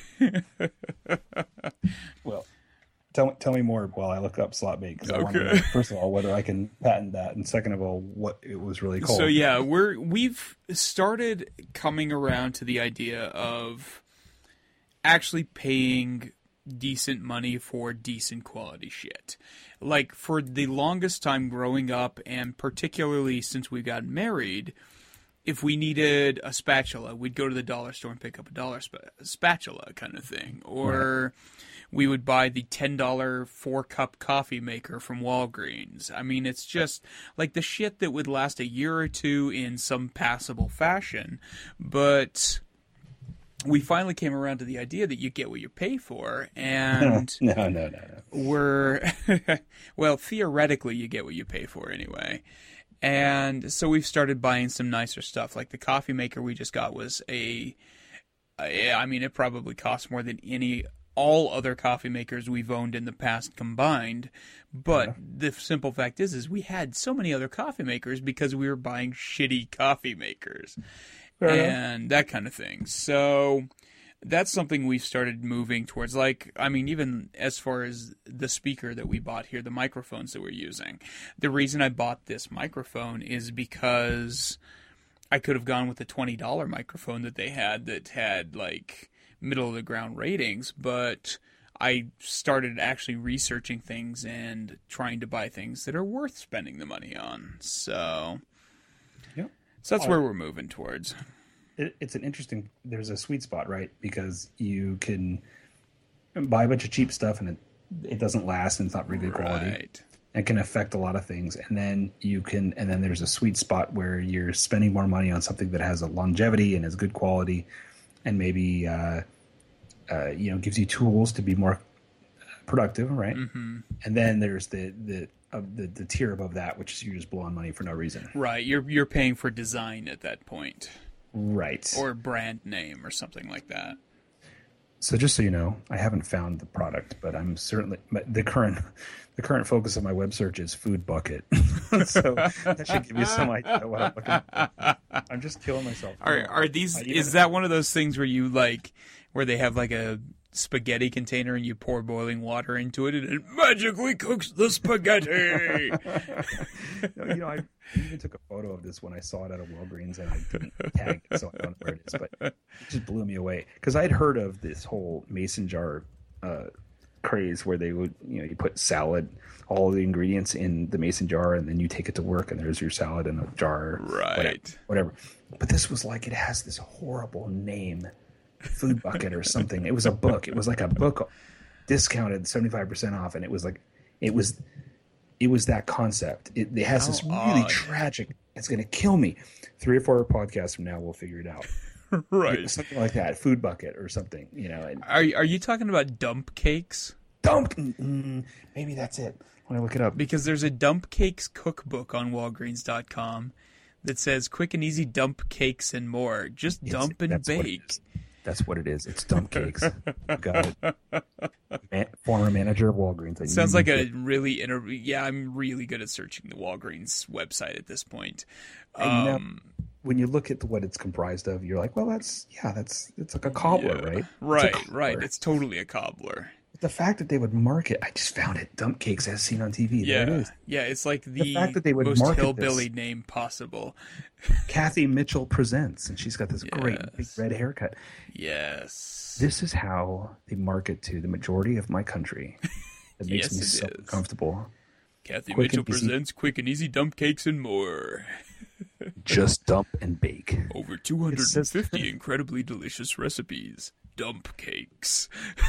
That's so good. That's going to be so good, but it's so long at the same time because it's a dump cake. Yeah, it sounds atrociously bad when you call it a dump cake. Google's related searches include chocolate dump and dump dinners. Dump dinners? Really?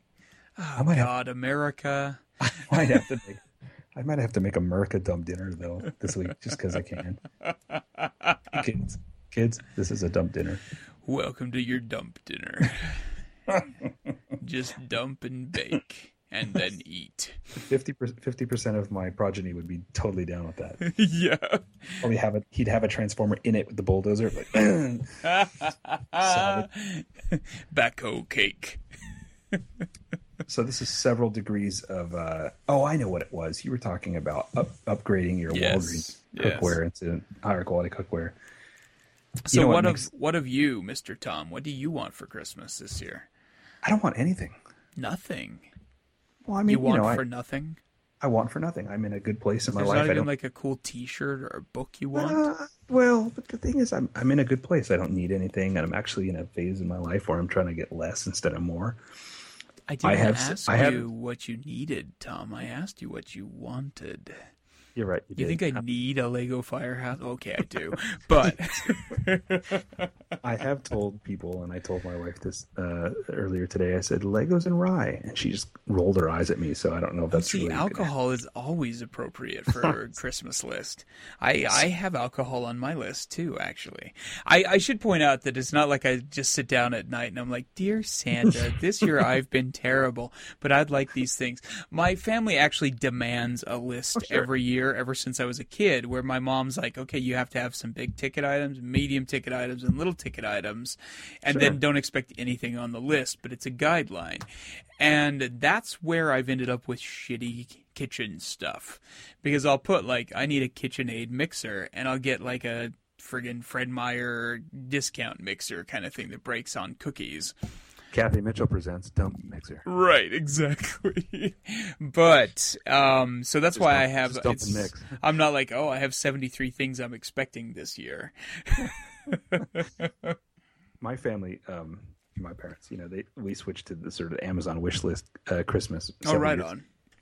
And I think my father initially had some mixed feelings about it because he liked the romantic idea of just randomly finding this perfect thing. But there was just really hit or miss stuff. Yeah. And I just got to a point where I don't want all of the extra things that I'm not going to really have a good use for. I'm just going to end up donating it, right? And then I feel like I don't want the parents to waste money.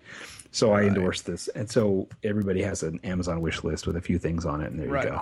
But we're trying to focus on the kids, and I think that's what we're going to do. I think that's a good way of doing it, honestly. I think, we always have a couple of frivolous things on our list, but generally speaking, we've really come around to the idea of stuff is just stuff. As much as we'd like to think that it's cool and fun and we'll use it again, it's, I mean, even to the point where up until recently, our game systems we owned were in that same qualification, where it was like we did not use it enough to justify having it. But we've come around to the idea in recent years where it's like, if we're going to have it, we should use it. I think you're right. I think that's a really great way of putting it. Yeah. So traditionally, I'll just put video games on my list because I rarely buy them myself. But Right. I'll put it on there, and my parents will get a few, and that's how I end up having games for the console. And then this year I did the same thing. But if I just saw some Legos and some rye, I would just be a happy camper. But anything goes. I mostly at this point with kids, it's fun just to get them stuff and watch them flip out and slowly get overstimulated to the point where they can't deal. Yeah. And I also, get that. I get to play with their stuff. So Yeah, that was kind of, for me being an adult, it kind of sucks because there's certain holidays where having kids makes such a more pleasurable holiday experience. And in my head, I'd always kind of assumed that, particularly with the family I married into, where there's two other siblings, they both have families, they both actually have kids in the family, I kind of had assumed that there would be Christmases with kids and that kind of thing. And that's never really quite panned out. And now, at this point, it's kind of come around to the idea that, okay, we're adults, we're going to be sitting around at home, or we're going to be splitting our time every Christmas between the two different households. And that's kind of the opposite of what we want to do every Christmas, but we're not entirely sure how to convince our families that that's what we want to do. right. So, I don't know. It's one of those things where Christmas has kind of lost its appeal because we don't have those kids and the excitement and the wonder that they bring, which I think is kind of sad, but it's what you get for not wanting kids, I guess. You know what brings that wonder is Ghostbusters Firehouses. They come out in That's right. fucking January for some stupid reason. That's really strange. It seems like they just had a supply problem or whatever. There's 3 custom parts to do the whole thing. Lego does that every year. They release their big new sets in January because they want to sell through the old inventory over Christmas. And if you have the option of buying a $350 Ghostbusters house, or you're still going to buy Christmas gifts, you buy fucking Minas Tirith or whatever's on clearance that they've had for 6 months. So There's a whole series of Legos that I keep seeing in clearance that I just can't convince myself to get for the kids because they look so bad, but they're like some sort of insect heroes or whatever. Oh, the Chima ones? I don't understand those at all. Yeah. They're I don't know like if weird anime. Yeah, I don't get those. I don't know if that's an existing property or if they just tried to create one, but I it just does not think work. it's one they created themselves. Like Yeah, it's they had the it's ninja ones and they were super popular, and this is what they replaced it with. And this year they're coming back with the ninja ones, so I'm assuming that the insect bear hero ones were like a total flop. But Yeah. So before we wrap this up, I have a question for you. yes.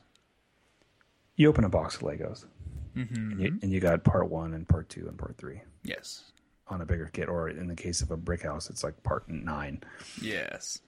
But in those bags, there are sub bags. Mm-hmm. And my question is this: are the sub bags specialty parts, and then the main bags common parts, so that as they're simplifying their assembly, Mm-hmm.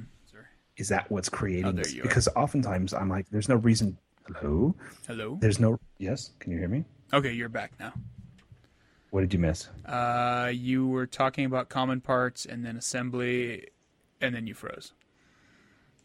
So my question is the sub bag the specialty parts, and then the main bag the rest of the main parts? Oh, like the smaller bag?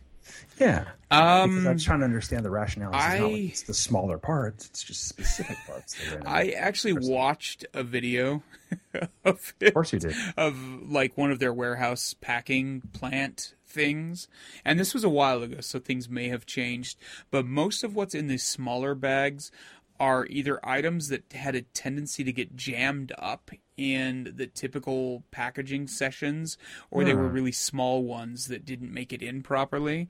So they would bag those smaller or awkward pieces in a different machining process, and then that bag would get sent down along with the rest of the pieces. Okay. So I have another final question for you. Did you see that Lego documentary yet? I haven't, actually. I need What's to wrong see with it. you? I don't know. Well, here's your homework. You got to see that, and I'm going to see it too, and then we can talk about it. Is that the 'Cause I have a feeling documentary one or whatever that's on Netflix? it is, and I have a feeling that we're going to like it. I would imagine. It seems like something that we would enjoy greatly. Between the two of us in particular. Target markets. Yeah. It's going to be tattooed girls showing you Legos. Oh And my. You didn't say they were tattoos. Whiskey everywhere, and then lots of the color red. I Right. digress. Maybe that's my target market. So, anything else we have before we wrap up? Do we have any special news items? Not really, no. I do think we have a little bit of an announcement that we're going to make, though. Tom and I have decided to spin off of Deeply Dapper Dispatches. I think We're spinning off. yes, we're a spin-off. We're going to be the more laid-back but geekily in-depth podcast, I guess, possibly. The question that no one asks is, why would you spin off of a podcast that's already about all kinds of crazy stuff that Yeah. goes as long as it wants and has whatever it is in it and whatever? But I think it makes sense. We're going to think be it does, focusing too. more on comics and films and just dorky news stuff and just stuff that makes sense to us as a pair of artists who go to cons and And that's create another stuff. thing too. I really think that the artist focus is something that we'll be bringing to our new podcast. 3D, as it sat originally, it has a much heartier focus on 80s retro stuff, horror films. We're doing a lot more film reviews and that type of thing. And our new podcast, Tom and we really want to start focusing on, 40-minute evaluations of movie trailers. Oh, you mean just the short one? The short evaluation. Yeah, the short evaluations. We've decided on a name. We wanted to do something that kind of brought my interests with Better Living Through Tentacles and that kind of madness, and Tom's interest with the Third Rail Design Lab and his bots and bugaboos and little robotic android everythings. And we've decided to call it Robot Kraken. Robot Kraken. Robot Patent Kraken. trademark. So before I started doing work as Third Rail Design Lab, back when I had a blog that was just reviews and just dorkery, I guess. Right. It was called Monkey Plus Robot Reviews, and that was based I forgot on about that. it was based on the same radio show that a buddy of mine and I in college had been developing, and then just I don't know, whatever. Got tired and didn't do it. Went to get tacos. So Right. anyway, the idea though was that the imagery was that robot mascot that I've had for years and years and years. Wrong Robot, right? So I think that goes well with the imagery that we're trying to present. Yeah. It's gonna be dorky. It's gonna be silly. Yeah. But most of all, it's gonna be fun. Yes, absolutely. And I think we're going to have. Obviously we're going to be dorky and silly, but I don't think it'll be quite as drunkenly or dorky and silly as the regular 3D show is. True that. Yeah. I just have water right now, actually, amusingly. But that's because I drank all of my whiskey already. So I think we're probably going to target early January for the first of those, right? Yeah, I think that sounds solid. This is our second part of the one that we've done for December, and I think I don't. Are we going to aim for a monthly show, or are we going to go bi-weekly? What do you think? I think we'll figure it out. I But think that's it's the probably right gonna be answer. I think it's probably going to be monthly to start. Yeah. The simple fact is Tom and I are both fairly busy, and Tom has an active family life as well as a lot of work on his plate between his art and his job. And I think having a 2 to 17 hour program once a month is a pretty solid plan. Well, I'm thinking, and I'm thinking mostly the fact that Deeply Dapper Dispatches is continuing, so you're going to have theoretically twice as much to do in a month, and you have to have twice as much amazing, insightful, and innovative content every month. Yes. But I think you can do it. I think I can probably manage that.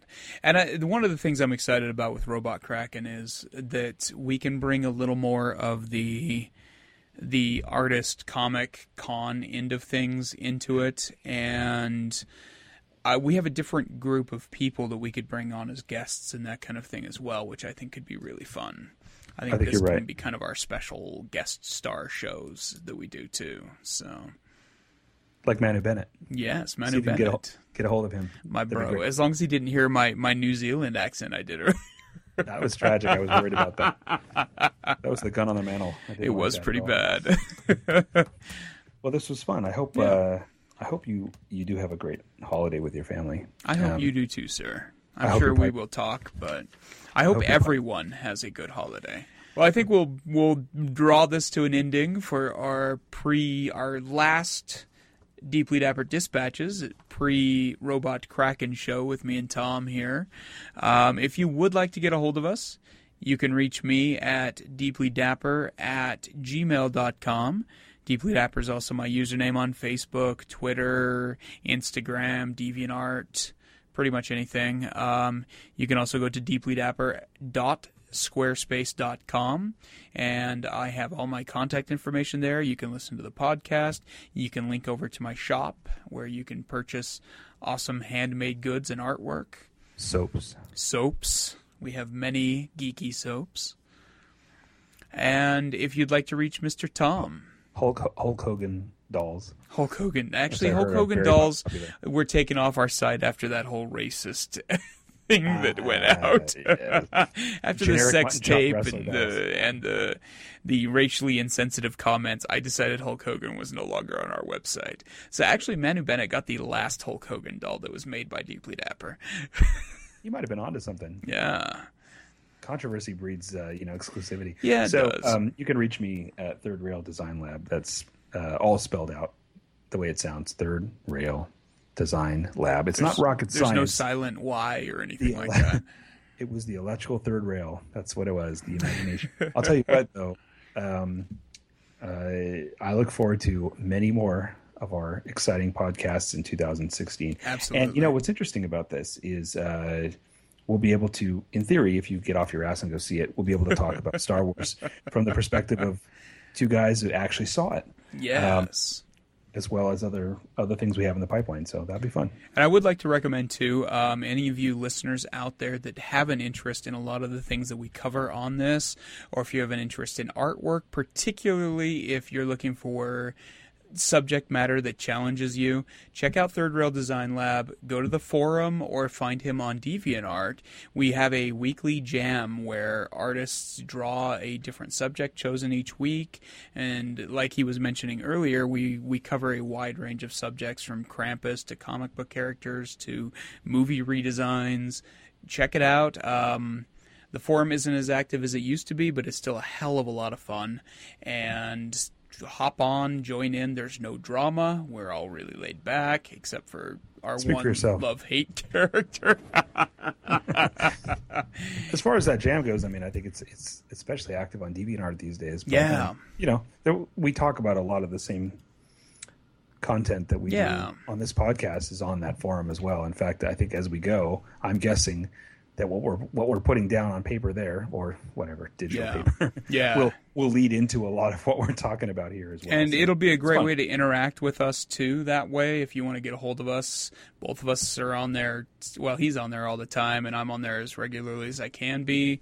And if you want to get a hold of us that way, hook up on the forum, join the forum, participate, get on it.